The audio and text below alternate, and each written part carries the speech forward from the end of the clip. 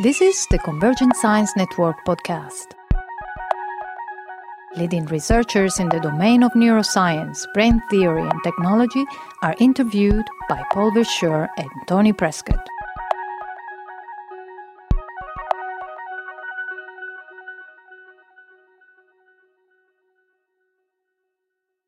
This is Paul Verschure with the Convergent Science Network podcast, and I'm here with Tim Pearce, one of the speakers in our summer school, the 2013 version of it. And Tim is a great specialist in olfactory systems, both their biological versions and artificial versions. So Tim, what's so special about natural olfaction? Great. Well, I was very pleased to be here. It's very exciting talks. So natural olfaction. Yeah, Well, one of the most amazing features, I guess, well, there are many, but you have to consider pretty amazing the ability to detect literally thousands of molecules, and beyond that, even to the point where if you made a new molecule this week, you'd be able to, if it was within certain mass criteria, which is very wide anyway, between 30 Daltons and 300 Daltons in molecular mass, then you would almost certainly have some kind of response to this. So it has this, I think one of the most amazing properties of the olfactory system is this xenobiotic or foreignness property, that it's designed from the ground up to detect all sorts of foreign signals that may not be have some priors, right? So your prior in the system is very flat. You don't know necessarily in advance which chemical signals out there in the world are going to be extremely relevant for you behaviorally, and you need to have as broad a sampling as possible on this without making necessarily prior assumptions. Right, but now, as a functional feature, that's not specific to olfaction, right? I mean, also my visual system can detect novel stimuli, or my auditory system. So that's not necessarily outstanding, is it? No, but maybe in the sense of just the diversity of the basic stimuli, right? I mean, and also, of course, I mean, this is also inherent in the architecture of the system, because I mean, basically, you've got three receptors or four receptors for vision in certain animals and humans, and which has a certain cost in terms of the genetic real estate. But when you look at olfaction, it's more than 1% of the genetic real estate is dedicated just for this reason. So there has to be a good reason to deploy all of that diverse coding so that you can have a very broad sampling. If there was a simple answer to it, I'm sure it would have been found in the sort of evolution, genetic architecture. Yeah. So, but now in your talk, you mentioned five outstanding features, like concentration dynamics, temporal dynamics, the specificity and sensitivity, also the ability to exploit olfaction in an active sense, as an active perceptual system, and to deal with object recognition in a high-dimensional space, right? So these were the five outstanding issues, and we will discuss those in a little bit more detail. But the other thing that was sort of surprising is that you also emphasized the so-called retronasal olfaction. So what's the difference?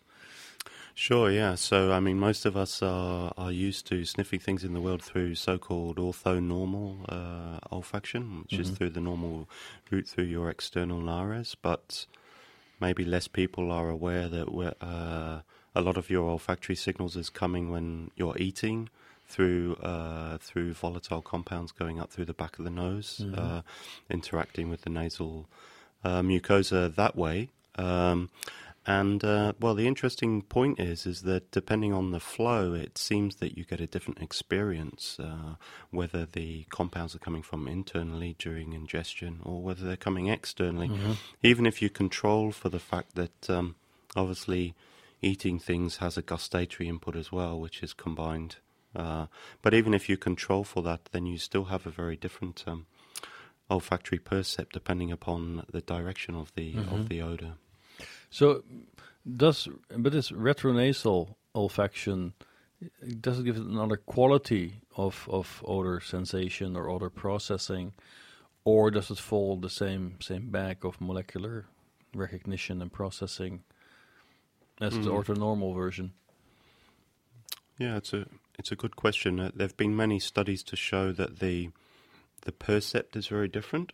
So during retronasal olfaction, you will perceive different qualities. Hasn't really been specified precisely how that changes, but we also know that the neural dynamics, even at the receptor sheet, is very different patterns that are elicited by exactly the same chemicals, just from the fact whether they're occurring retronasally or orthonasally. So the obvious explanation for this must be to do with detecting whether things you're eating are good things to eat, or externally whether they're things that you need to find to eat or avoid, I guess, right? So there does seem to be good reasons why this might be the case. Right. But so now, one interesting observation that you put forward is also that in some sense human olfaction might not be of equal sensitivity as in many other animals, but you do believe that the basic forms of processing and strategies in which we use olfaction might be rather similar. Is that fair to say? Sure, yeah. I mean, it's pretty clear. People like Nick Strausfeld and so on, they've gotten into incredible detail in the fossil records for different olfactory systems, from mammals all the way down to very extremely simple forms of life, have shown that there are a number of key generic architectural features which are crucial to building olfactory systems. You know, one of these being glomeruli, where there's these convergence of sensory signals at the first stage of processing, which is completely common to all animals achieving this. There also seems to be a genuine necessity for a first stage of processing that has lateral inhibition at an early stage, which somehow is thought to sharpen tuning and also impose all sorts of dynamical properties on top. And there's also this feature in most animals of a very a mixed specificity of certain receptors being highly tuned to certain compounds and other receptors being very widely tuned to large groups of compounds. This also seems to be common. So, yeah, there are a number of properties that it seems if you're going to build, it's a nice thought experiment. If you say take a blank piece of paper and think, if we're going to build an olfactory system without any prior knowledge of what animals do, given that you want to detect huge diversity of compounds with certain high specificity and high sensitivity to certain groups of compounds that are important to you behaviorally, you know, what sort of strategies would you have to do to achieve that? And I think these common architectural sort of motifs that you see from the fossil records sort of underpin how you might approach that also from an engineering sense. So, but then so that basically means whether we go from Drosophila to humans, in your mind, we will find common design principles behind this olfactory system, right? So that's also interesting. So it would suggest it's rather strongly conserved. Certainly. So now in the human case, so here we go. We have our nasal cavity. I have my epithelium in there, through which I have the sensilla sticking from the olfactory receptor neurons. These olfactory receptor neurons are then projecting their axons through the skull into the olfactory bulb, where they form these glomeruli that you described, and then these glomeruli in turn get read out by these mitral cells and then send this information to other parts of the brain. Now, in the mammalian case, what do we know about the levels of processing along this hierarchy? So, for instance, would you say the olfactory percept in the human case is already defined in the olfactory bulb? Or does it require higher levels of processing? Does it require interaction between different levels?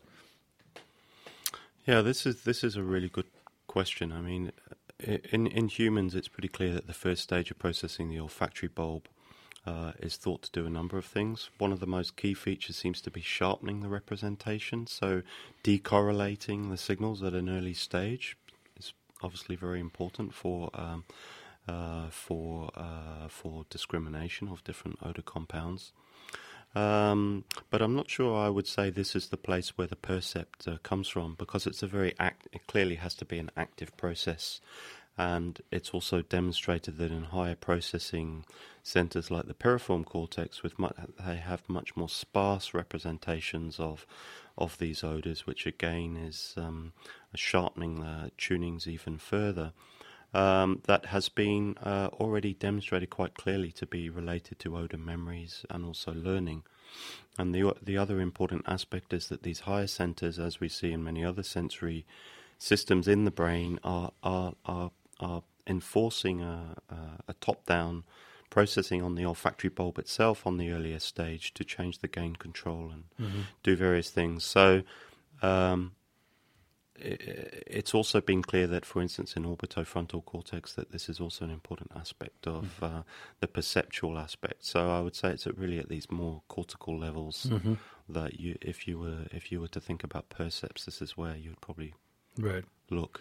So in the human case, how many of these receptor neurons do we have sticking their sensilla in my... Yeah, so the total real estate at its peak in rats was about 1,000 different diversity of receptor types, GPCR types. And the story is that humans are basically, our sense of smell is deteriorating in evolutionary terms. It's not under sufficient selective pressure, basically. And the story is that something like about 600 of those 1,000 receptors have become fairly defunctional now. They've got introns within them, junk DNA and so on. That means that they're not functioning as olfactory receptors anymore. So we're left with, in humans, the story is somewhere between 300 and 400 functional receptors. Is there any idea when in evolution this sort of started to happen? Yeah, it's a good question. I don't know the answer to that in evolutionary terms. Yeah, but there are very nice studies that have been done which show phylogenetic. So you can. I'm not an expert on this, but you can look at the phylogenetic similarities. There have been a number of papers where effectively you're looking at sort of dendrogram of similarity of receptors between different animals. Right. But for instance, primates, do they also show the same deterioration? Yeah. Okay. Yeah, so primates are in a similar class to us, that they're going down. So then in the human case, I have, let's say, 300 receptor neuron types expressed. Then how many individual receptor neurons would I have in my epithelium? Yeah, so the epithelium has between 10 and 100 million in total. For humans? Yeah. Okay. So you've got, a large number of the same type expressed many times. And rat, how many?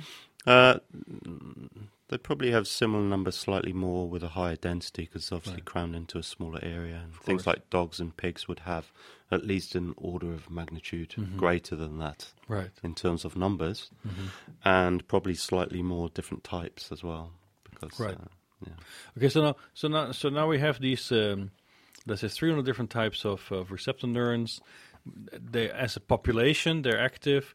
We also know that they are all highly specific in how they get integrated at the next stage in this glomeruli. Glomeruli are very much specific to neuron receptor, to the olfactory receptor neuron types, right? Roughly.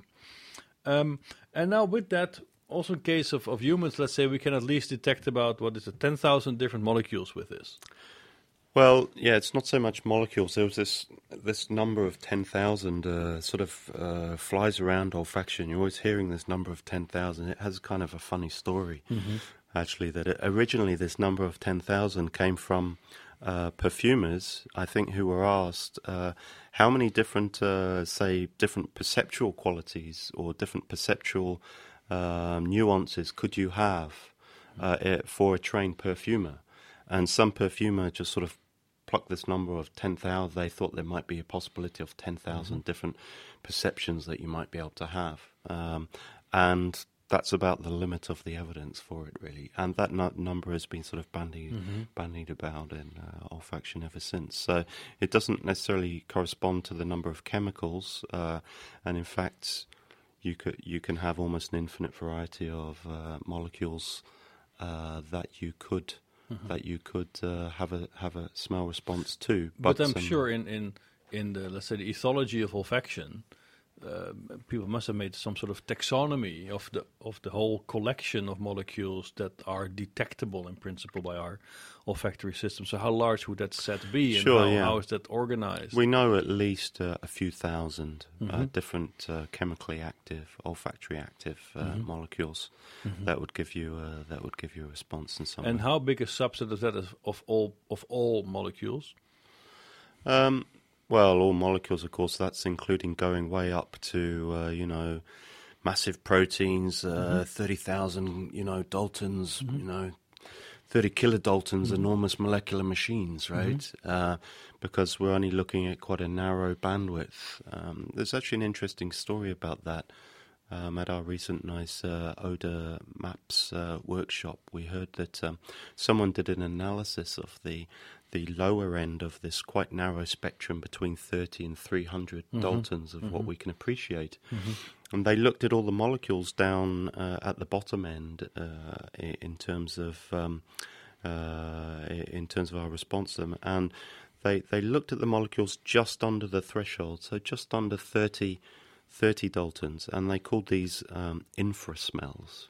Okay, and then they looked at the molecules just above the 300 threshold, and they called these ultrasmells. In line with vision, as you can imagine. Yes. And it showed some interesting things. In fact, that there seems to be a kind of story that these infrasmells may share with them a principle of kind of toxicity. That maybe these lighter molecules are getting towards an area of toxicity, and this may also be a guiding principle in terms of how our perception of odors may be organized. That we're obviously detecting these to be safe or not. Right. Yeah.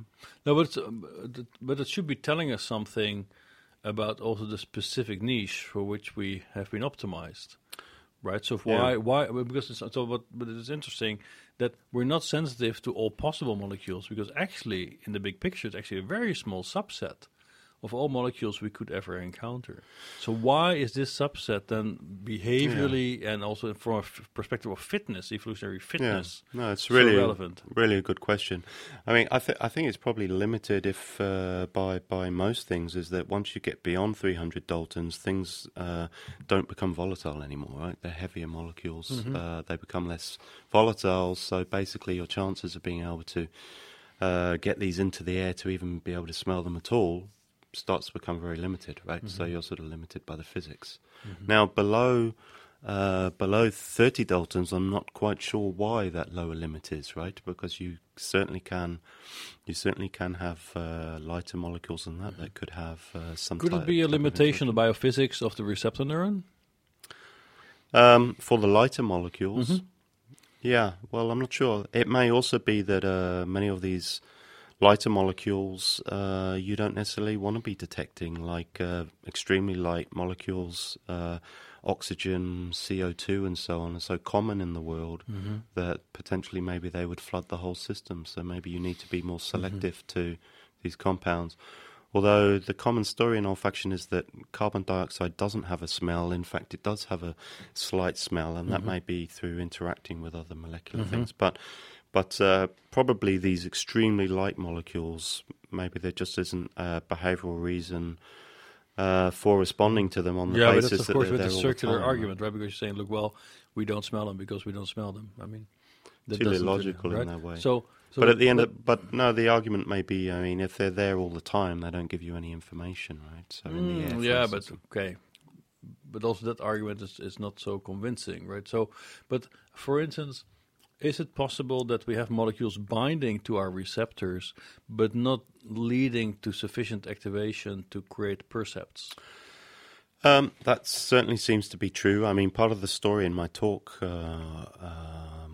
was that there really can be two parameters for a molecule interacting with a receptor. For a long time, everyone's considered that the main parameter for a ligand is its affinity to a receptor, which effectively tells you how strongly it wants to bind to it. And we know that ligands and receptors have a very wide distribution of these affinities.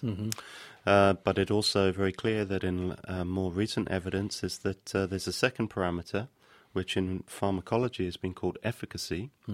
And this tells you once a ligand has bound to a receptor, how much kind of activity does it give downstream to an ORN. Right. And so that's related very much to your question that if you have, for instance, molecules that are binding there, but they don't necessarily contribute much to a neural response, then this is a classic so-called antagonist, which is effectively filling up a space, Right. and sort of creating a blind spot, really, right? And up until now, up until the last 5 years, we didn't really know about these antagonisms. And as you can imagine, they're kind of a bit scary experimentally, because in order to be able to see them, you have to look at all possible mixtures, and you have to see how certain molecules may be blocking other molecules. And it's only really in the last 5 years that we've started to appreciate that, in fact, these types of antagonisms could indeed be really widespread in fashion, that basically our neural response is nowhere near the linear addition of just adding on lots of different odors. That there's all sorts of these non-linear competitions and interactions that are taking place, and this is probably what defines olfaction. So that might also mean that the response of glomeruli, mitral cells, and so on is reflecting a much more complex flux of binding and unbinding of very broadly shaped ligands. Certainly. Right? So, and how they interact. And we haven't even said anything about the so-called odorant binding properties, which live in the mucosa. And these OBPs are doing two things. One thing they're doing is, in quite a clever way, shifting the absorption spectra for odors out there in the air phase so that we can detect odors that are hydrophobic. They don't want to be in the liquid phase. We need to be able to detect those as well, so that's a solution from nature to get those into the liquid phase so that we can interact with them. And another thing they do, they're very large proteins. They themselves have selective bindings to different chemicals, and so it's actually an extra layer of building specificity and tuning into the system to create more information. So it's really quite an exquisitely layered sequence of events that deliver the certain subsets of molecules in certain places in the epithelium to be processed. But these odor binding molecules, is there a belief that they in turn set up a local dynamic in the mucus layer, or are they just like transporters? I think you can think of them more like transporters, because the mucosal layer is very thin. It's only a few microns, and their main job is to basically shift the absorption spectrum to get those hydrophobic compounds into the liquid phase and transport them to the binding site so that they can be. See, they're probably not traveling lengthways. There probably isn't time really for them to, say, move them to different portions of the sheet, for instance, or something complicated like this, right? Okay. So No, there are other mechanisms for that. For instance, the fact that you've got preferential sorption means that some odors are staying in longer in the air phase and some shorter, which means that you've already got a nice sort of almost like postal service selective delivery of molecules in certain places, depending upon how much they want to be sorbed.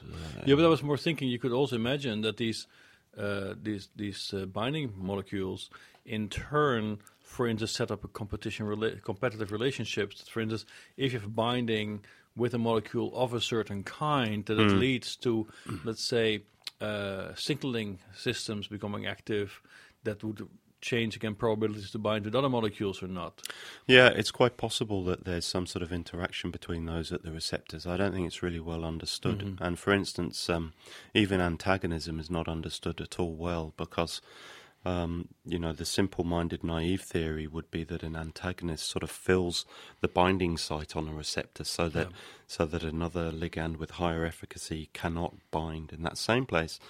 But it seems quite likely that, in fact, there are more complicated mechanisms which are called dimers, which effectively means that they may not fill the main site. The main site may still be available for preferentially or high affinity binded compounds, but that these antagonists may actually bind onto the receptor in different places, and by doing that actually change how the conformation of the protein. So in extremely complex ways that the protein can change its folding dynamics according to the binding to signal different stuff. So there's all sorts of complexities there. But in terms of your point about the dynamics, that's well taken, because there's also this other group of compounds in the mucosa called odor-degrading enzymes, because a very good question is, how do you get rid of these odors after binding? Exactly right. There needs to be a whole set of other molecules out there that are effectively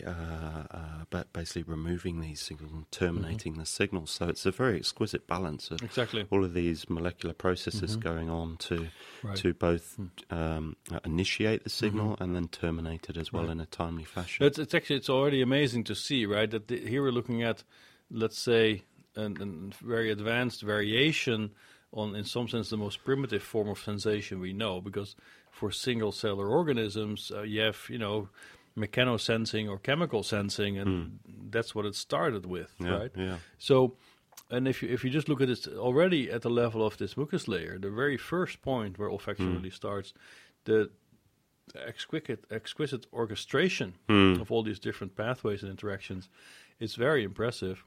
But then, now, of course, we want to go a step up and start to think about, okay, how does this in the end lead to the encoding and representations and detection of odors in the environment?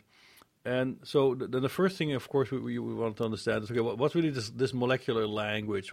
How would an olfactory system in the end really, if you want, decompose molecules? What are the key features of molecules our olfactory system is sensitive to? Yeah, so there's some very nice data sets. I think finally olfaction is coming into the 21st century of sort of data sharing. And there are some very nice data sets with many different odor conditions and optical imaging on the receptor surface. So we can, using these methods, we can directly see actually what the, for instance, calcium levels of activity are on different portions of the receptor sheet. And large data sets which have shown how different portions of the sheet are responding in different ways to different groups of chemicals. And it's very clear when you look at these sorts of databases that different portions of the receptor sheet are responding to different groups of compounds. So there are sort of, you can see common properties of molecules that may be preferentially tuning or activating different parts of the receptor sheet. And so this is leading to the idea that there is a kind of chemotopic mapping of the receptor sheet. Rather than the receptor sheet being mapped onto physical space as it is in, say, vision on the retina, the mapping seems to be a chemotopic mapping. So we talk about different molecular features being mapped to different areas. Right. And this may be for a couple of reasons, a number of reasons actually. One reason is this sorption thing that I talked about, that compounds with higher sorption parameters, so they like to be in the liquid phase. They're more hydrophilic. Those will basically absorb into the earlier parts of the receptor sheet as you sniff. So they'll be sort of more delivered to the front end of the receptors where they live in the mucosa. And other compounds that are more hydrophobic would be delivered later, further back in the receptor sheet as you sniff. And there are other reasons, is that this family of receptors that I talked about, in fact, it turns out that there's at least 4 classes of these, although this is currently under debate, but there's 2 very, very clear classes, class 1 and class 2, which correspond to fishoid receptors, which in fact are left over that we have from when we were fish. They're dedicated to detecting non-volatile compounds largely, and they are exclusively expressed in certain zones of the receptor sheet. And so, as you can imagine, this leads to another form of chemotopic mapping, where you get a preferential response. And these fish-derived receptors would then go for the higher Dalton molecules, because these are the ones that are less volatile. or not? No, not necessarily, because whether a compound is hydrophilic or hydrophobic depends more on actually the charge on the molecule. So it's more to do with the sort of asymmetry. In No, the but you said they molecule. went for the non-volatiles or the less volatile. Yeah. So I was wondering then whether in the fish, these fish-derived receptors are also sensitive to molecules with higher Dalton. Well, there's two things that determine sort of volatility. One is the molecular mass, and the other thing is whether they like the air phase or the liquid phase, which is the sorption profile. So it's really those two things together that determine. So in a fish oil receptor, they would be exclusively compounds that they have sorption parameters that they can never make it into the air phase really at room temperatures unless you started boiling them or had a lot higher energy. Right. Okay, but so now we have a zoning, if you want, of the epithelium. And the zoning might correspond to different properties of molecules, like their cyclization, their carbon number, bond saturation, branching, substitution pattern, functional groups. So are these the key chemical features of these molecules that you would map onto these zones? These are at least a number of key features. Those ones you've just mentioned are very important. This has been another area of a crucial study. There's databases. There's some very nice software that you can download for public use called Dragon. And for pretty much any molecule you might care about, you can go to this package and it will give you something like, I think it's about 400 or 500 different exotic descriptors for a molecule, branching, all sorts of things that you can't imagine. So a huge number of possible descriptors because, of course, you can describe a molecular structure in an almost infinite set of ways that you might choose to describe that, right? So these databases and chemists have been very carefully characterizing different descriptor or what you might call molecular determinants. And then, of course, you can play very interesting games like look at all those odorous compounds and look at all the descriptors. Are there certain descriptors that may be more important for certain areas of the receptor sheet and others that aren't, and so on? You can play games like this and you find that indeed there are. But you also find that all of these descriptors are highly redundant. And what I mean by that is that you don't find, for instance, that there's one or two descriptors that sort of tell you very orthogonal or decorrelated information. They all tend to be measuring a similar thing. And so if you take, for instance, a PCA or principal component analysis of the contribution of all of these discriminants to what you might think of as a perceptual description of an odor, you find that there are large numbers, because they're highly redundant. So right, exactly. So you can. So this is very interesting, right? Because so here we go. If you want, I mean, this is a little bit proto-science, right? Where we just develop descriptors of reality. So the same holds for chemistry. So here we have this huge collection of descriptors. But now, on the other hand, you see two things, right? So, on the one, there's a zoning in the olfactory system that would suggest that the properties of these molecules are, in some sense, also mapped onto this chemotopic map, and that, of course, would also give you, let's say, this should give you some sort of hierarchy of which descriptors actually are helpful or are, from a biological perspective, relevant. And which are indeed that sense redundant. That's one thing. But then you showed, which is also very interesting, that if you analyze in more detail these descriptors and the odor space that they define, that actually it's much lower dimensional than these descriptors would suggest. Yeah. Well, that's another very interesting story, although that one that I showed in the talk was actually about analyzing perceptual descriptors for a corresponding odor. So you can do another thing, which is quite a lot of fun, which is to take a large number of molecules, such as in the Dravnieks database, where there about 150 different molecules were taken, and they then used a large pool of trained olfactory specialists, and they asked those specialists to describe each of these 150 odors using a panel of approximately 150 different descriptors, such as musky, grassy, nutty, so on. So large numbers of these. And then you can also look at the space or similarity of those for different molecules. So you can plot individual molecules in a high-dimensional space, and you can look how similar or dissimilar are these discriminators. So you can make a sort of odor map of perceptual odor map in terms of what you would expect is that you'd expect those points close in this map to have similar perceptual properties, and therefore you'd expect them to have similar molecular properties, right? So it enables you to play this nice game where you can look at different portions of this map and see, is there a nice continuum here in certain molecular properties that are moving this perception in this direction or whatever. But what you find, which is very interesting when you do this, which is studied by Kulikov, a paper about 3 years ago, was that when you analyze all of these 150 descriptors, you find that that they're placed in a much lower dimensional space. So it means that effectively they're highly correlated, right? So they found that there was at least in a two-dimensional manifold was able to explain something like 60 or 70% of the variance of this of this 150-dimensional structure can actually be explained quite adequately, reasonably well in this two-dimensional manifold, which is spread.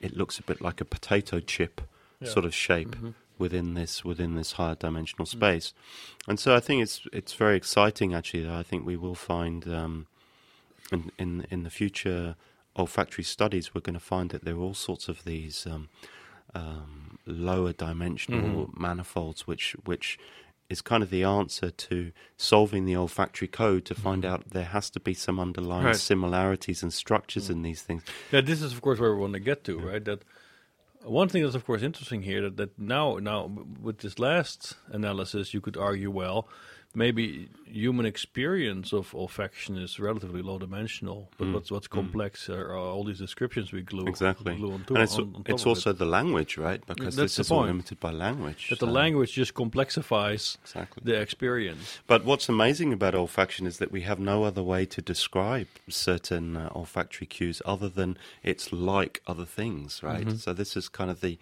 interesting restrictions in the language, because we say it's like grass or it's like this or like that, right?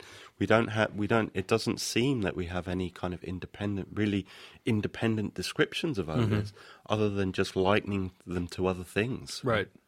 Yeah, so there are no intrinsic qualities that we can use. It turns out when you look at this map, because you can look at this manifold and then you can look at what are the actual qualities and how does this manifold actually represent the odors. When you do that, you find some interesting things. So you see that the main dimension of this map very strongly correlates to pleasantness and unpleasantness. So maybe this is the only true underlying parameter of whether we actually have a hedonic or whatever the valence is for the actual. Exactly right. Yes. Well, it would be interesting because then you would have, let's say, valence and intensity. No, and this would be very compatible with, for instance, how we can describe also emotional states. Yeah. Right. We would think at valence and arousal. Yeah, or something like this. And then within such a two-dimensional space, you can find all sorts of very complex emotional descriptors. But the point I want to get to is then what does this now mean for this idea of zoning of the receptor neurons in the epithelium? Would it match in any way the structure of this descriptor space or not? Yeah, that's a really good question. Yes, I think it probably will. I mean, there are another approach to describing the chemotopic mapping, and this is work by Kaniezo Mori, who's been very influential in the field, has made a very interesting argument that this space, although it's a chemotopic space, may also be structured behaviorally. So certain behaviorally relevant compounds may be represented in certain parts of the bulb, and other differently behaviorally relevant compounds in other parts. Mm-hmm. And you would expect those compounds to have similar perceptual kind of descriptions. Right. So it does seem that the current thinking of mapping of the first stage of odor representation in the olfactory system comes down to both chemotopic in terms of molecular properties and probably behavioral relevance in different ways, which will then, of course, have some type of relationship to perceptual qualities. Right, exactly. Now this is cool, right? So now we've had a bit of an idea of the structuring of this sort of the receptor layer. There's a structure. And now, if you measure, and these are classic experiments that you also showed, if you measure the response of single receptor neurons to different kinds of odorants, different kinds of molecules, you see that actually they're not so specifically tuned. So what's the deal there exactly? Yeah, no, this is a very good point. What you find when you look in detail at each one of these receptor types is that they tend to have what we call broad tuning, as you say, to large numbers of compounds, but yet there are also a sort of smaller subset, I guess, which are more narrowly tuned. So it seems that the current story is that in fact the olfactory system has a variety of broadly tuned and more specific tuning. And one of the things I showed in the talk, which was some work that I did with Manuel Sanchez quite a while ago, actually 10 years, where we applied an information theory approach to basically describe the accuracy that a neuronal code at the epithelium would be able to reconstruct the original stimulus. And when you do this for a very high dimensional stimulus like we have here with large numbers of compounds, you find that in fact this is exactly the perfect strategy that you need, because you want to have certain receptors that are very broadly discriminating between groups of compounds, so they're very broadly tuned. And then you want other receptors which are doing more fine discriminations between, more specific sets of compounds, and that if you have this sort of two layers and some continuum between them, in information theory terms, this gives you the best possible ability to reconstruct the stimulus.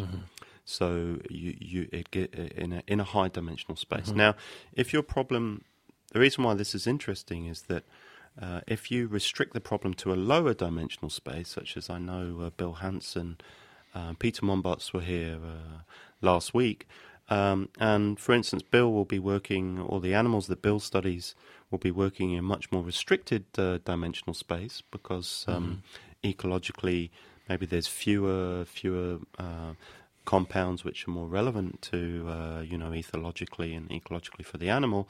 Then in those types of olfactory systems, you tend to find that there are more specific receptors, because you don't get this advantage of having lots of broad tune, because you don't have the similar very high dimensionality. Right. So your prediction is that the ratio of broad or specifically tuned receptor neurons would scale with the odor space you have to classify. Absolutely, and the complexity of the world within which you have to operate, right? Because this, coming back to the point I made at the beginning, that if you need this very xenobiotic property where you have to be able to basically associate any potential molecule out there in the world with a particular behavior or whatever, then you very much need this ability to deal with very high dimensional stimuli.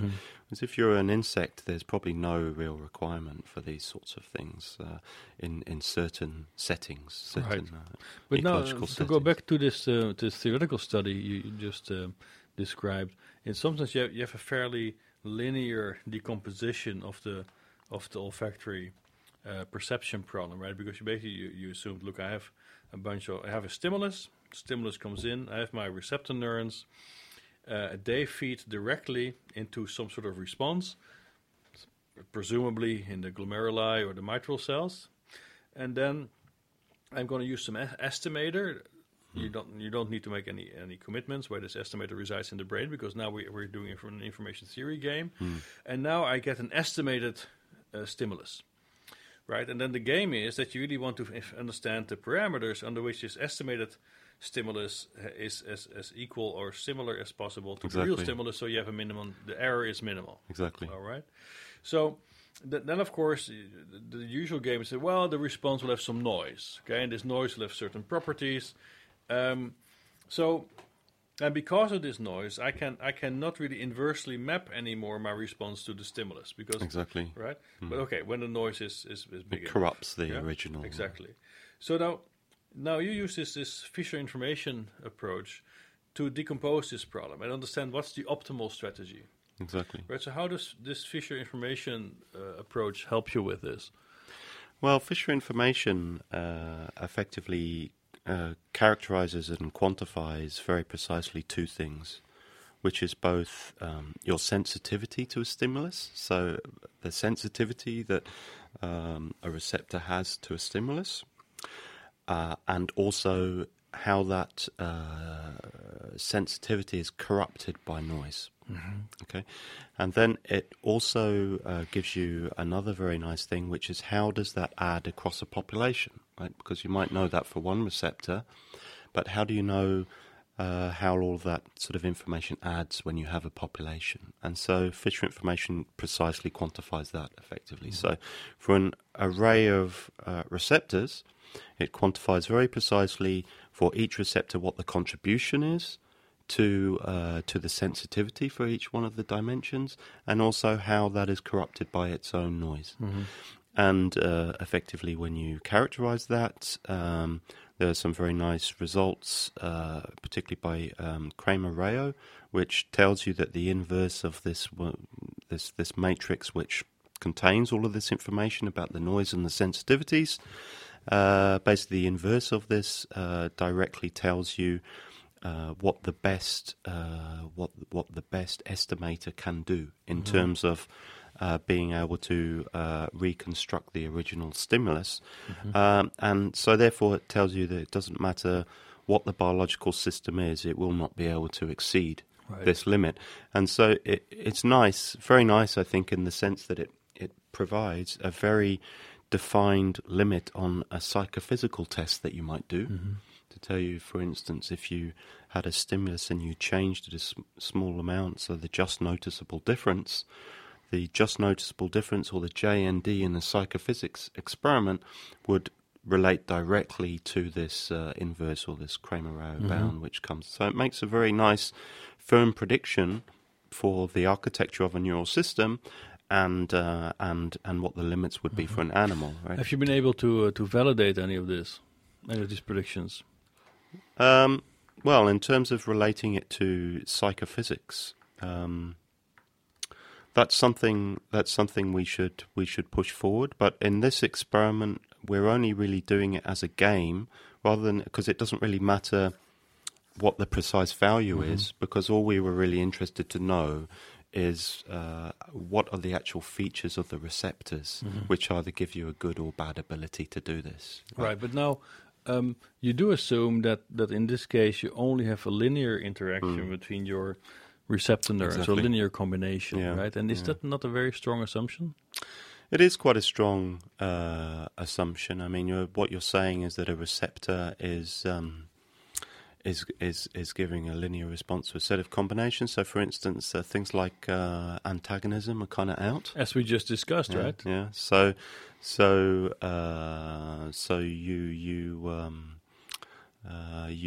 have to go to a sort of second order. You could extend it to a second order, which we haven't done.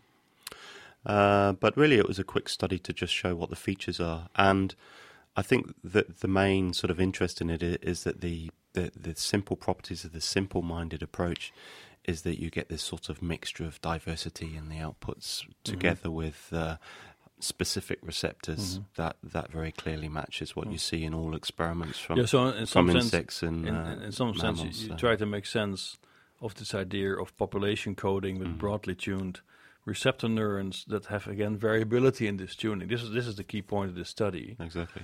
It's just to show that it, what the biology is doing is a sensible thing in terms that when you're facing a very high dimensional input. Right, which is interesting, right? Because very often you hear people making these wild claims, like how suboptimal, inefficient natural systems are. But I think certainly with this example, you'll be hard pressed to do it better. Would you agree with that? Yeah, within your space, within your defined space of the problem you're dealing with.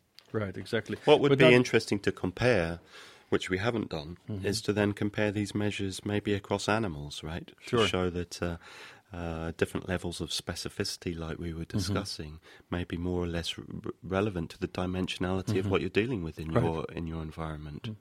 But now also the other thing, though, with your model, there are two things. On the one hand, you do assume that after, let's say, one stage of processing, one of transformation, you can reconstruct your stimulus. Right? That's your quality measure.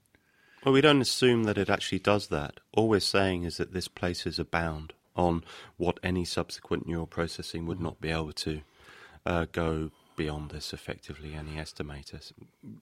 Provided that any subsequent step is fully isolated from any preceding step. It has to be a cleanly modular system. It just provides a limit on the given. But what it's really saying is it provides a limit given the noise that was introduced. So it's based on the assumption of what the noise was at the periphery. But for instance, if I would have a subset of projections that would also percolate up this processing hierarchy, bypassing noise stages or following a different kind of noise dynamics. Oh, okay. Well, the noise we're thinking about is only at this stage the noise at the receptors, because all we're characterizing is the receptor population. Okay. We're not saying anything about subsequent processing. So all we're really saying is the question we wanted to answer was what should the tuning of receptors be, not necessarily the subsequent neural processing, right? Which is a different story. The reason why you can't really do that with this measure is that the subsequent neural processing has all sorts of complex time dynamics. As you say, quite rightly, there's all sorts of maybe noise properties there in complex ways. There's all sorts of attentional processing and so on. So at least in this formulation of, let's say, thinking about the Fisher information, it would not make a whole lot of sense to try to extend it beyond subsequent neural processing things. We're just really trying to limit it to what the receptors themselves are doing. Right. But now, what's the signal-to-noise level you find in these receptors? Signal-to-noise? Well, obviously it's Poisson. We find Poisson firing quite close to sort of cortex, sort of Poisson. I mean, as you know, in cortex, I think the Fano factor is slightly greater than Poisson, so they show more variability. This story with the variability of firing, you sort of see that also in receptors. So you see large amount of variability in the firing, slightly beyond Poisson firing. Okay, but the other thing. So that's the noise. As far as the receptor population is concerned, it's both the noise in the firing. Right, exactly. So, but now the other thing is that in this case, this is under, I assume, a constant drive with a single molecule. But the real system will be operating in the face of a continuous fluctuating stream of molecules bombarding these different receptors with varying binding kinetics and so on. Sure. So would this statement on this upper bound of processing capability also hold if we start to generalize to this more realistic input condition? Sure. I mean, it may not. There's all sorts of complex dynamical processes going on there, and the fact that it's a first order description is just the simplest minded thing you can do in order to in order to just look at the properties of the system. So I don't think we make any claim that that maybe it has a great expectation to match very precisely with the psychophysics, right? Because also you don't know how much the information either gets selected or not selected downstream, right? Because you have all sorts of selection processes as well. Right. So when you come to perceptual processes, you've got all sorts of selection of the information going on. So, yeah, and you don't have complete information at the periphery to be able to say the exact state of the system, to ever really be able to test very precisely how exactly accurately this would be characterizing it. Right. But then the other issue that actually we haven't touched upon at all is that, okay, we have sort of talked about these molecules, the ability to detect them, the reliability of the system, but actually a key issue for olfaction is concentration, right? So at what how does an olfactory system really deal with varying levels of concentration? I mean, it can go from really minute, let's say homeopathic quantities, to full saturation. So it has to operate in a huge dynamic range.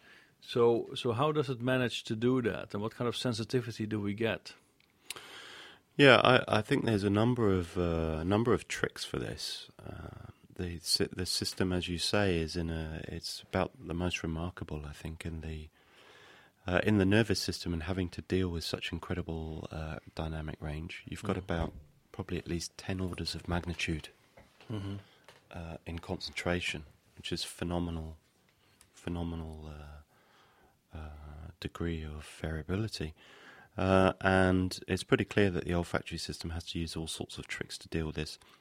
One of the tricks is, going back to the original point, if you have a very wide variety of affinity distributions, then if you do this, you can still have some receptors binding, or their binding is changing even when the concentration is very high. Because you might, even though you probably have, for a given odour, you probably you'll have some high affinity receptors which will get bound very quickly, lower concentrations, and they will quickly become saturated in their response, right? Which doesn't inform you anymore.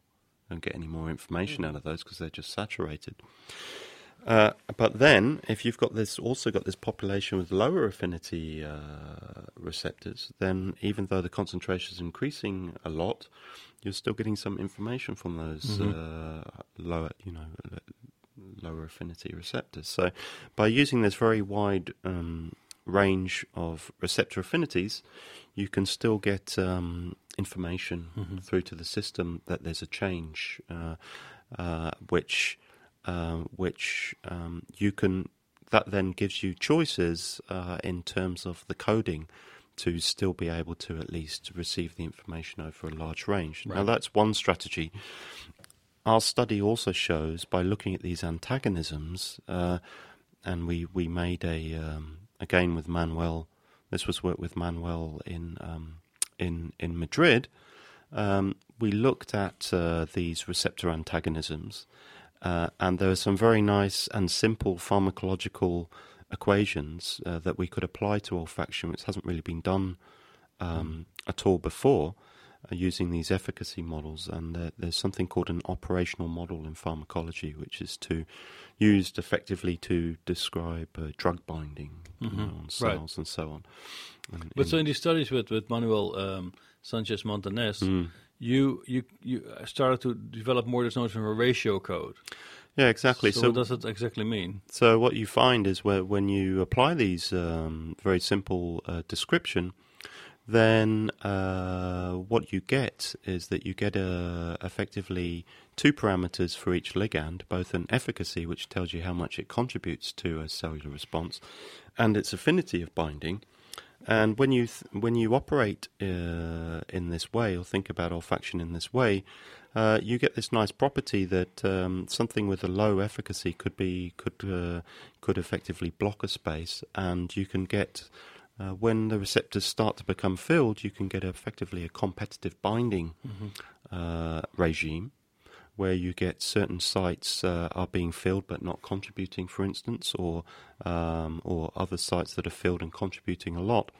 And what you find when you look at the equation is that it very simply drops out that instead of the response of the cell being determined by the distribution of the concentrations of the different ligands within a mixture, in the high regime, when there's this competition, it actually turns out that it then becomes depending upon the ratio of the concentration. So it's no longer concentration dependent, and it's in this mode that we call ratio mode operation of the neuron, when it's operating in this high occupancy regime, that you lose the concentration dependence, and you gain a sort of concentration invariance property, which we've shown holds over very large numbers, orders of magnitude. So it's, although you might think it needs some very complex neural processing to maybe solve this problem,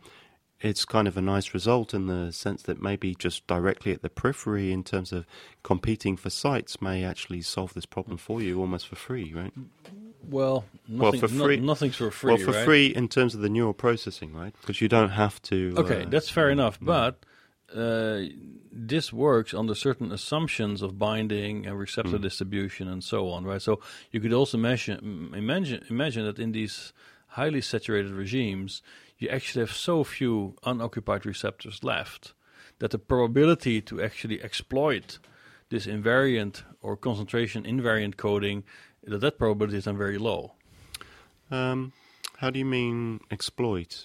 Well, so you're saying, look, the trick is that at some point you have saturated your receptor sheet, but still there are few receptors available that you can use. Yeah. And those can then tell you about the presence or absence of a certain odor independent of the concentration. Exactly. Right? But now I'm saying, well, that's fine. But if I've saturated my receptor sheet for, let's say, 99%, then the probability for these unbound molecules to still hit those receptors might be so low that actually I will not be able to exploit my concentration invariant encoding. Yeah, no, that's a good point. So, but you have to keep in mind that you have a very wide variety of affinities as well. So whilst there may be a subpopulation of receptors that are forced into this high occupancy regime, it's quite likely that it's the case that it's probably only a small subpopulation out of the total, and that there will be large numbers of other receptors with lower affinities that will not therefore be they will be in a relatively low occupancy. Okay. And so they are still very much sensitive to chemical changes. So if this is true and we've fitted it to the data that we've received and it matches the data that we've received on antagonism, for instance from Tahara and an earlier paper by Anderson on insect receptors, all the data we've fitted works. But if it's true, it predicts that there's a very strong prediction that there would be likely for any natural odors at naturally relevant or behaviorally relevant conditions, there will be a subpopulation in this high occupancy regime that will give you, if you like, the relational features between the complex odors. So, for instance, in a coffee, there'll be the quality of the coffee is very much about what is the ratio of this peak of this compound compared to another compound as to whether that's a pleasant coffee for you, and you don't necessarily need a certain concentration to know that that works across many orders of concentration.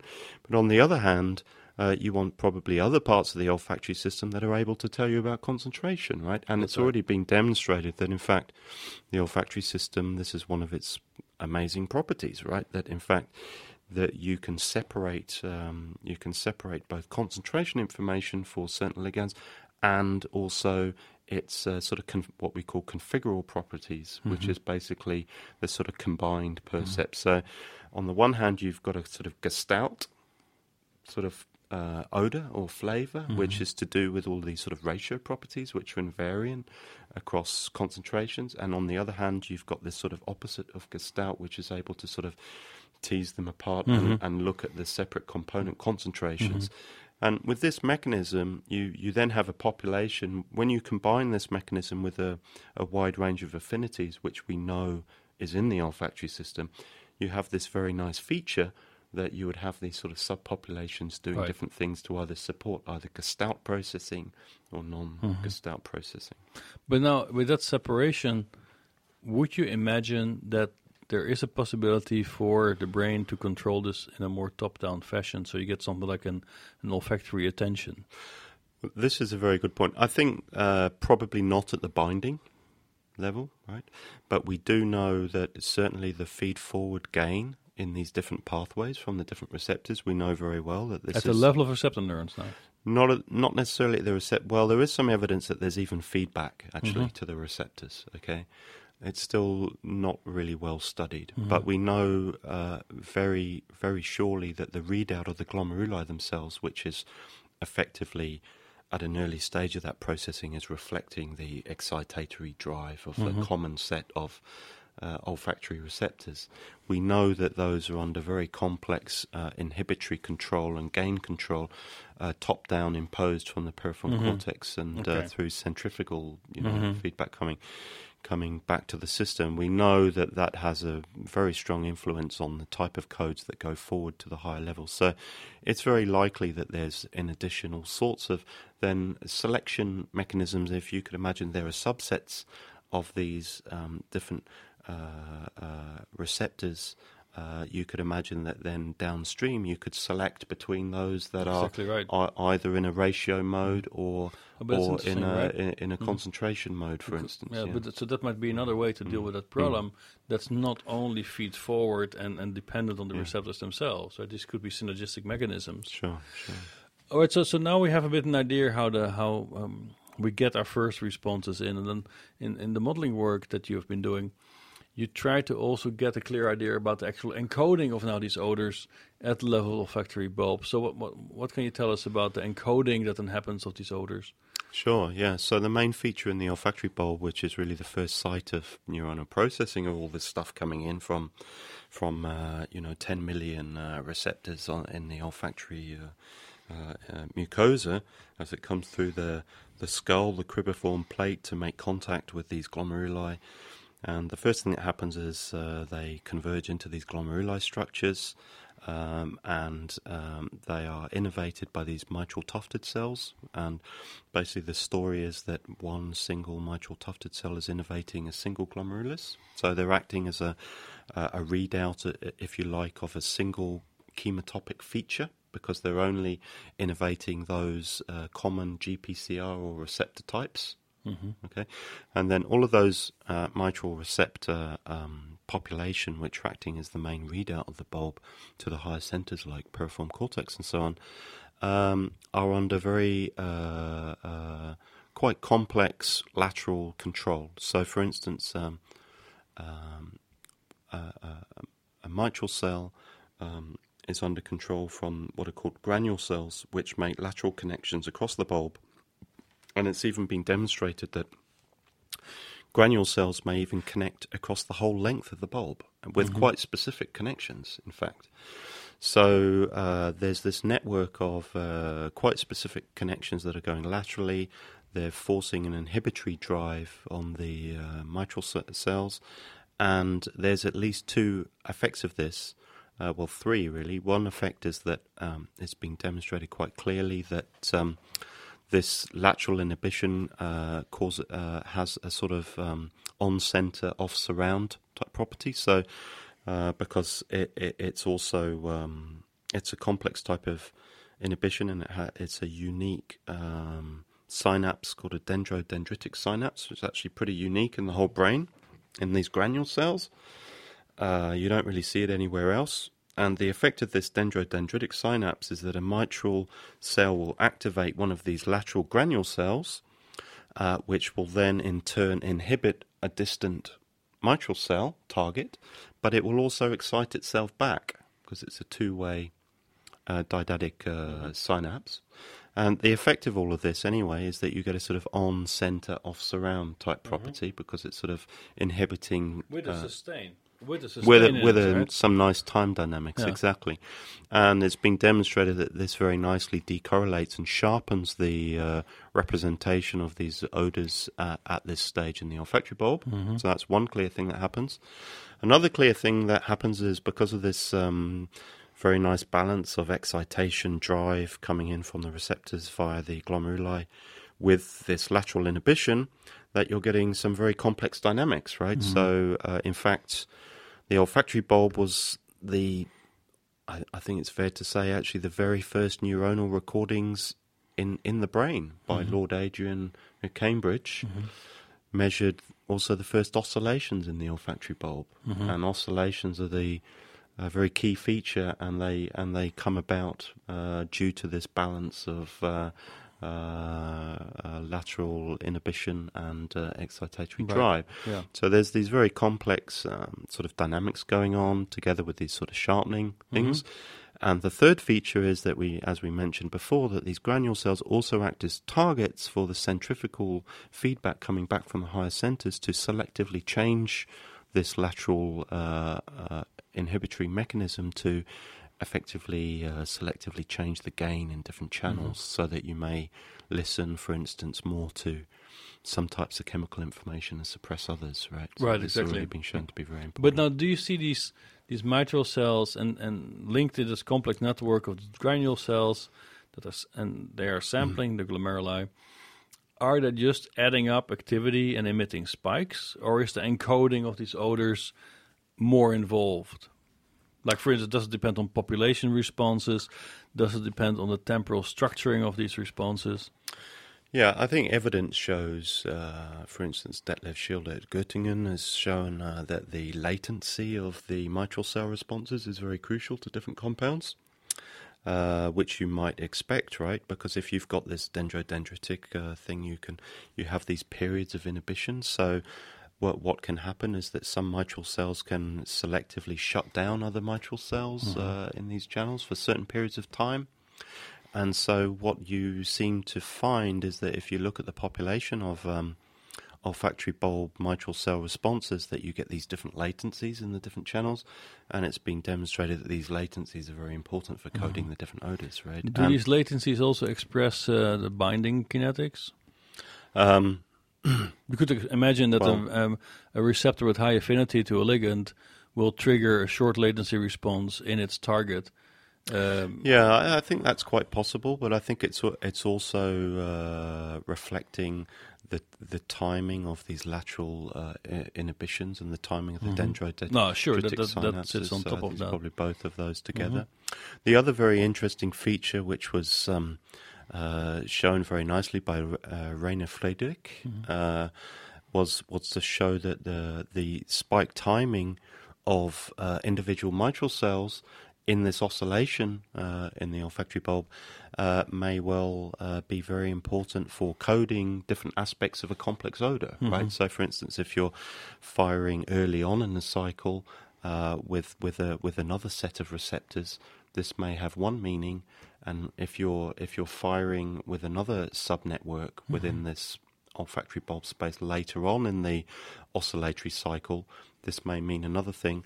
And so he was crucial in introducing this idea of multiplexed odor codes for mixtures. So maybe you have a mixture where you have different synchronous firing between different subpopulations at different points in time, and that these may well be telling higher centers all sorts of information about grouping or binding of different chemical properties, right, to tell you about, much more complex chemical stimuli that we know, after all, is like coffee with 400 compounds or whatever. Exactly. Right? So, okay, so now we have a bit of an idea of the biology of olfaction.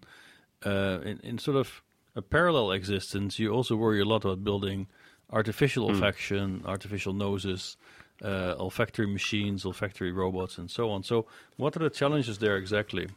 So it's a kind of parallel life to kind of build technology. I mean, similar to you actually. That I think we both follow this idea that if we really understand it, we can build it, right? So let's go and see the proof by can we take these principles, put them into some type of operational system, test whether what they do, and it introduces a whole bunch of challenges that a lot of them actually have very little to do with the biology, right? Because, for instance, just getting a good set of sensory signals to start with, right, and reliable sensory responses is already a big challenge in chemical sensing. The idea of so-called building chemical analysis systems along the lines of following the biological system is not a new idea. There was a paper in Nature in 1982 by George Krishna Persad and George Dodd, who introduced this idea of putting together groups of different tuning chemical sensors in arrays, and to look at population codes of these responses, which is clearly similar to how this is solved in the biological system. And so then what you need to do is you face a challenge of finding different chemical technologies that give you nicely orthogonal and decorrelated sort of sensor responses. and that are sort of robust, give you reliable signals, that have sort of reasonable noise properties, can be easily deposited, can maybe have a wide range of different molecular interactions and have sort of broad tunings, do different things. Maybe reversible responses, so you don't really necessarily want sensors that don't ever recover from an interaction, right? Or things like that. So there's a whole bunch of issues with chemical sensors, and I think whilst things are improving, and there's actually a massive range of chemical sensor technologies you can use. There are clearly many issues. For instance, one of the main issues I think in chemical sensors is this concept of sensor drift. So we know that pretty much any chemical sensor, its properties will be quite non-stationary over time. So it may have one set of tunings at one particular point in time. You may come back there in a month's time and have a completely different set of tunings, baseline parameters and so on. These can change in very complex and difficult to predict ways. But on one level, okay, so this can be quite frustrating perhaps when you try and build these systems, but on another level, we also have to appreciate that every individual person has pretty much we haven't discussed this, but we all have a unique genetic fingerprint of the subset of 1,000 olfactory receptors that we express individually. So coffee actually smells completely different to you than it does to me. Well, but maybe not, because earlier you said that there's actually a low-dimensional manifold underlying all of this. Maybe we map it onto something that we can describe in similar terms, but what you can guarantee is that the receptor information that comes into your system is completely different to that comes into mine, right? But you're right that this has to be somehow mapped. That's kind of my point, really, is that somehow the olfactory system has to take care of this and map it all onto a stable representation of something that means coffee. And one that's unitary, of which you can say that's coffee, and not that you say, oh, it's 400 compounds. Yeah, exactly. And the other point is that actually in a month's time, because these olfactory receptors are basically the only receptors that are in direct contact with the outside world, they're really at the tough end of things, unlike most neurons, which are very nicely protected in the neural systems, that they basically suffer damage. And so in a month's time, you and I will both have a completely different set of olfactory receptors than we have now. Now, they'll be similarly genetically determined. We'll have a sort of similar subset of the total, because that's fairly determined. Even that may change. But somehow the olfactory system has to deal with all of this, and in a sense that's kind of like drift, right? Because we already know that, for instance, as the olfactory receptors are developing, that their tuning is changing. They actually become more broadly tuned over time. They start more specific, they become more broadly tuned. And so there's a whole drift process actually going on in the receptors as well, right? And, okay, that drift process is probably very different from that we see in the receptors, but it's still a challenge that the neuromorphic system might nicely be able to solve, right? Because if you look at classical engineering solutions to this, then it hasn't quite totally solved all of these issues, but right? now tell me, what are the different approaches people have taken to solve this problem, technically? Of drift? No, and chemical sensing. Let's start with that. Okay, well, yeah, that's a very broad question, right? You can go all the way from developing biosensors through to developing highly specific sensors for particular ligands that you're interested in with a problem, all the way through to developing sort of electronic noses using, arrays of broadly tuned compounds, through to using sort of mass spectrometry ideas where you're trying to basically measure specific molecular features directly, like we were talking about originally. There might be mass features, or through to using gas chromatography effects where you're trying to select between different molecules due to how much they sorb into different materials or not. There's a whole bunch of different strategies. So what's the sensitivity of these systems compared to the biological system? This is a great question. So, well, actually, we did a study a long time ago, which together, remember that we had this question in mind when when we first came to this nice artificial moth project that we ran, that we were wondering, well, okay, so we know that the moth is very sensitive overall. It's like the world's specialist in olfactory detection. Might we expect that, in fact, its receptors are, orders of magnitude more sensitive than, say, for instance, a metal oxide sensor? That's right. Which is like a commercial one you just buy. Yeah, which is the most common one that tends to be used in these kinds of arrays. And indeed, what we found when we took those measurements was that, in fact, that these sensitivities were kind of more comparable than you might expect. So that was kind of a surprise. But you also, of course, in doing any comparison like that, you have to take into account that we're not necessarily giving that receptor its ideal ligand. Sure. We may be at particularly one extreme end of the affinity for that particular ligand or efficacy parameter. It may have other ones that it's much more sensitive to, but it's very difficult to tell unless you measure everything, which is impossible. No, but there's an important point here, right? That sort of intuitively you would say, like, well, if I have to increase the sensitivity, I should be just optimizing at the sensor front end of this whole system. If I just have high affinities there, I'll be just fine in my detection. But maybe that's not the right philosophy. No, you really can't do that, because then everything binds to everything, right? And then you don't have any information anymore. So already in the story that we saw with the antagonism, as we talked about before, is that it really, to get this ability to do this over a range, and to also be able to get the combination in a single olfactory system of sensitivity together with high specificity, to get those two things together and to get them over a broad dynamic range, you cannot just be sensitive to everything, right? You have to have this range of bindings so that you can basically you have to have it so that you can have a kind of attentional mechanism to be able to focus in on particular. No, but it's another aspect that the point is, maybe if you want to get a highly sensitive olfactory system, the real tricks sit more at the processing end of things than at the sensor front end. Yeah, I would agree with that. I mean, it's certainly clear that there's so many tricks that are played. By the biology in terms of getting a sensitive, specific, robust, signal representation out of this, that the more I look at every level of the system, it's completely optimized to achieving just that. Right.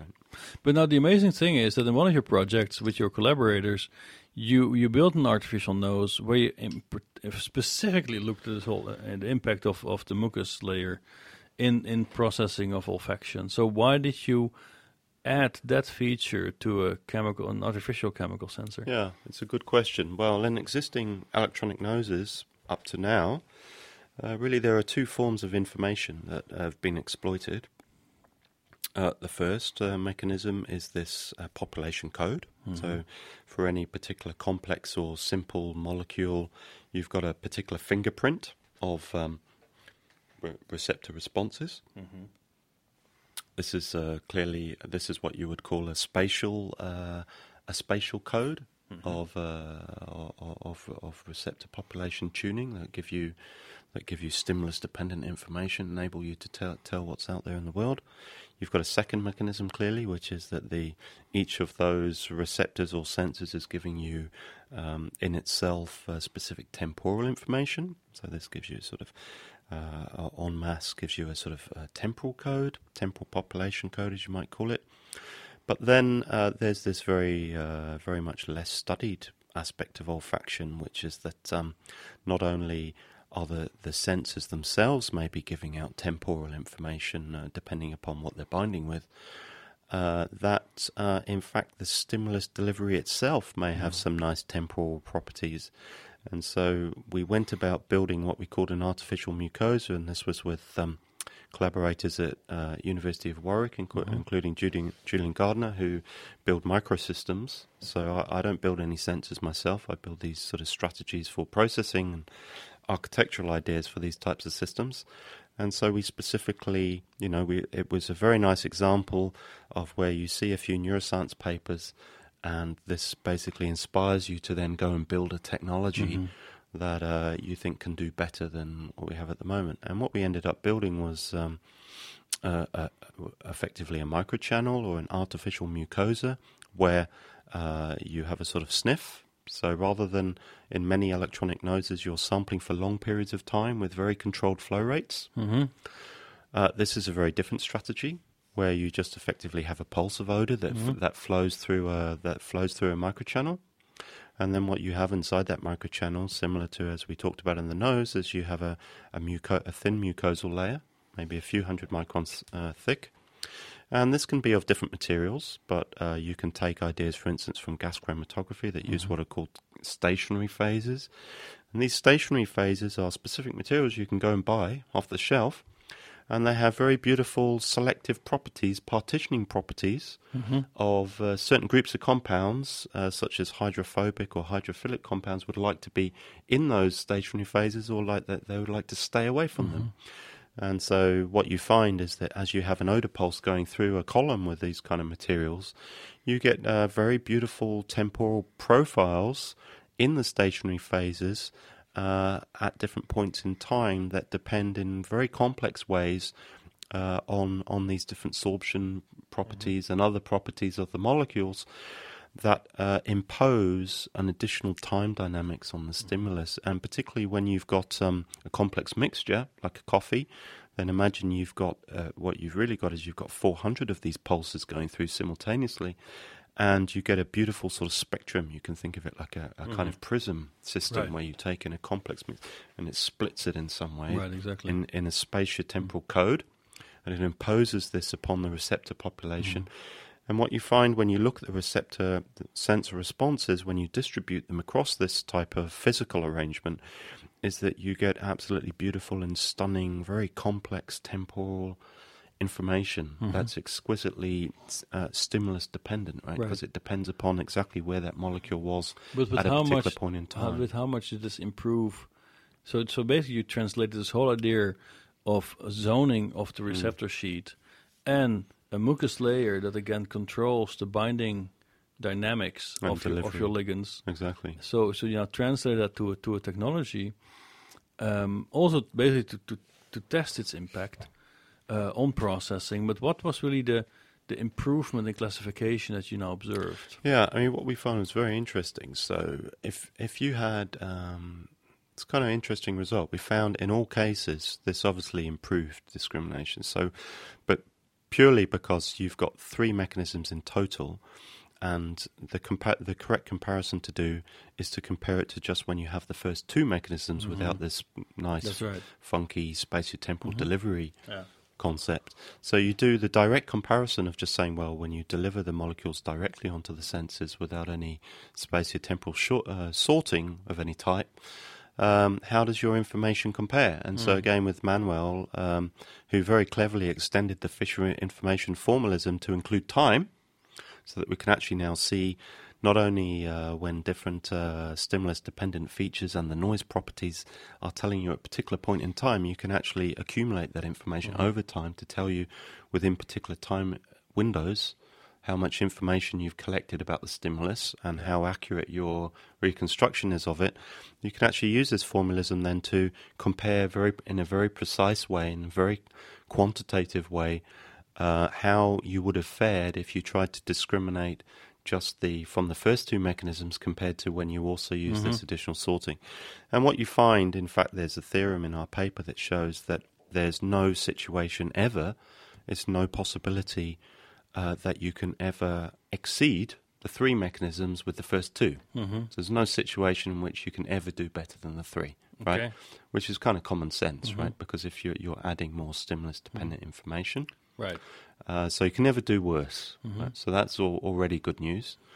Beyond that, like a lower bound. It's like a lower bound. So what's your upper bound? So the other very interesting point is then the other question is how much better you do. Totally depends on the complexity of the task. So if you set your olfactory system then a very simple task, which is maybe, I don't know, imagine a very, very simple task of you just have a single component and you just, at one point in time, you push that through your microchannel, you get a set of receptor responses and you discriminate that as one odor. Then you separately do that for a different odor. This is a very simple discrimination task with 2 classes, so you've got a 50% chance and you know, even the array by itself, depending upon the chemicals you use, will trivially separate this. Then you'll find that by adding that spatiotemporal thing, you're not really going to improve it, right? Because you're already almost certainly probably at 100% success anyway, right? So what we found in our study was that when you push it more and more, then the effect of this third mechanism makes more and more of a difference. So, for instance, if you give it a very complex task, which you could imagine one of the hardest tasks might be put through the system a coffee mixture with 500 compounds simultaneously, and the task of the chemical receptor array and the subsequent readout is to detect the presence or not the presence of one of those compounds in the 500, right? Right. When there's a massive overlapping spectra of all of these. This is a phenomenally difficult problem because you've got all of these receptor responses are convolved over 500 components in a relatively short period of time of responses over just a few seconds. And somehow, over this relatively small sensor population, you may, I think in our microarray, I think we only had 30 sensors, right? So we only have 30 channels compared to 10 million in the biological system. Out of all of this, you've got to somehow detect one of these components. This is a very challenging problem. And what you find when you apply this separation at the front end with this third mechanism is that you find that this third mechanism becomes more and more important. So we found that at least 1 or 2 orders of magnitude improvement in the classification and the error, the reduction in the error was 2 orders of magnitude. And I think we only tested a couple of either an easy and a complex task, and I think there's a lot of interesting ideas to push that to harder and harder tasks. For instance, attentional tasks where maybe the target odor is changing over time, things like this. Right? Okay, but now compared to let's say a standard sensor like a CMOS based sensor, so what's your performance? If I go classify coffee with a standard off the shelf sensor and now this one with its artificial mucus layer. Yeah, I mean, you know, we've got in our first paper just to show that when you do it with and without, you get an improved performance. And we have this other theoretical study to show that in certain situations you do about 2 orders of magnitude better in terms of the error. Yeah. And that's the sort of level of what we've quantified so far. So in terms of practical... So that still has to happen. But how do you fabricate this mucus? So in fact it's quite a challenge because a lot of these stationary phase materials are quite poisonous. So they had a big challenge in the lab of how to get these stably inside a microchannel array.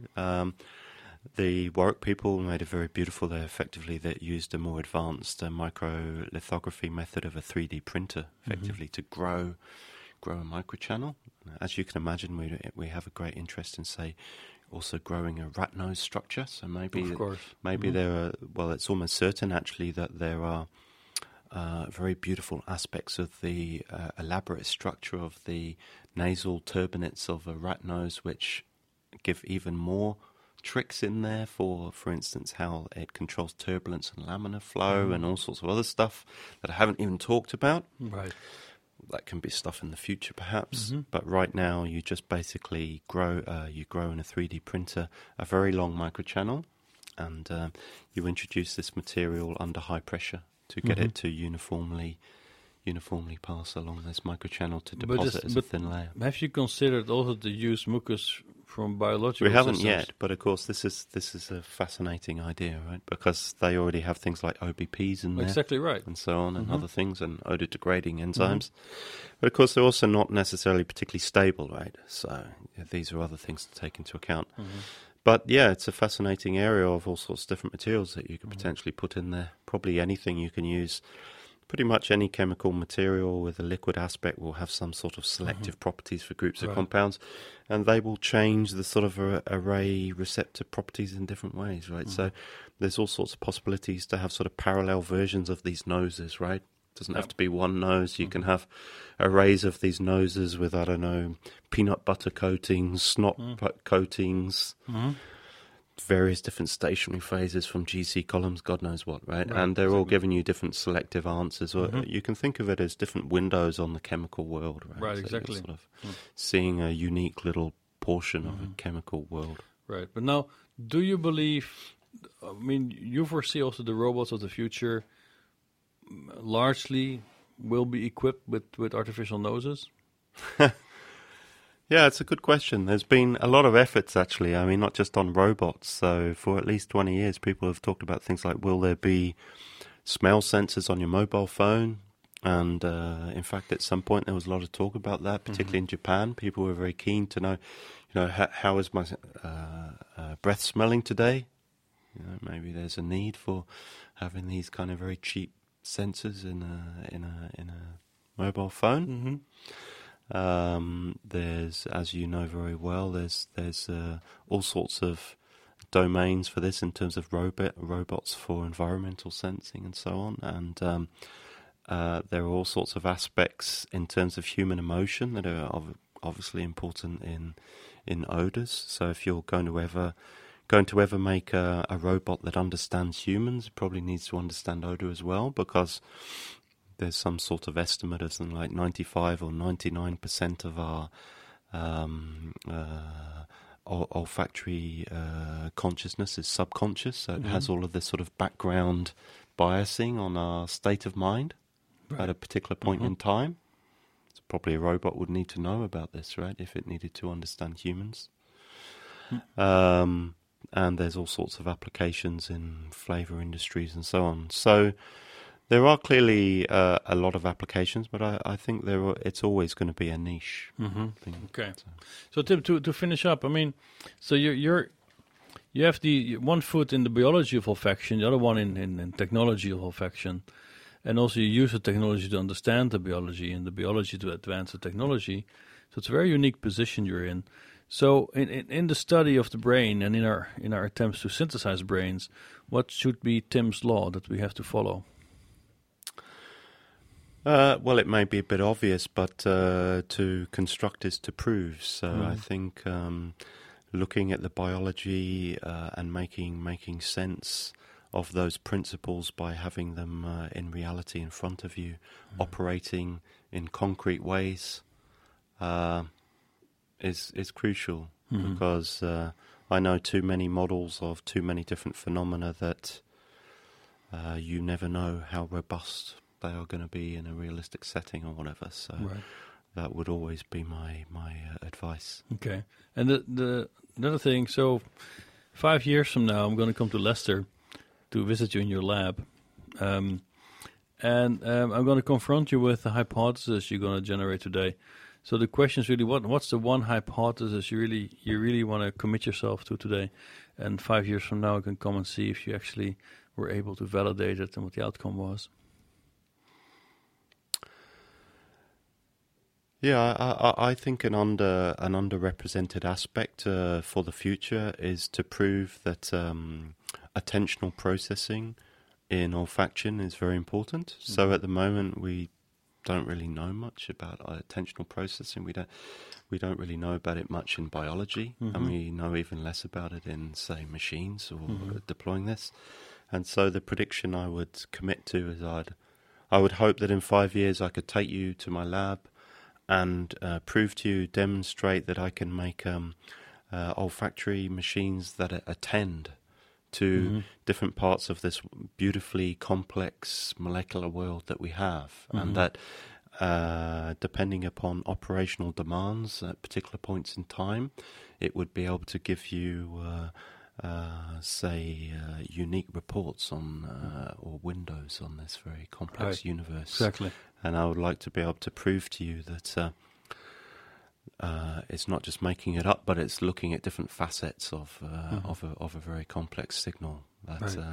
And that hopefully this could be done in a responsive sort of way to a particular task. And that doesn't really exist at the moment. Exactly. All right, Tim Pearce, thank you very much for this conversation. Thanks a lot.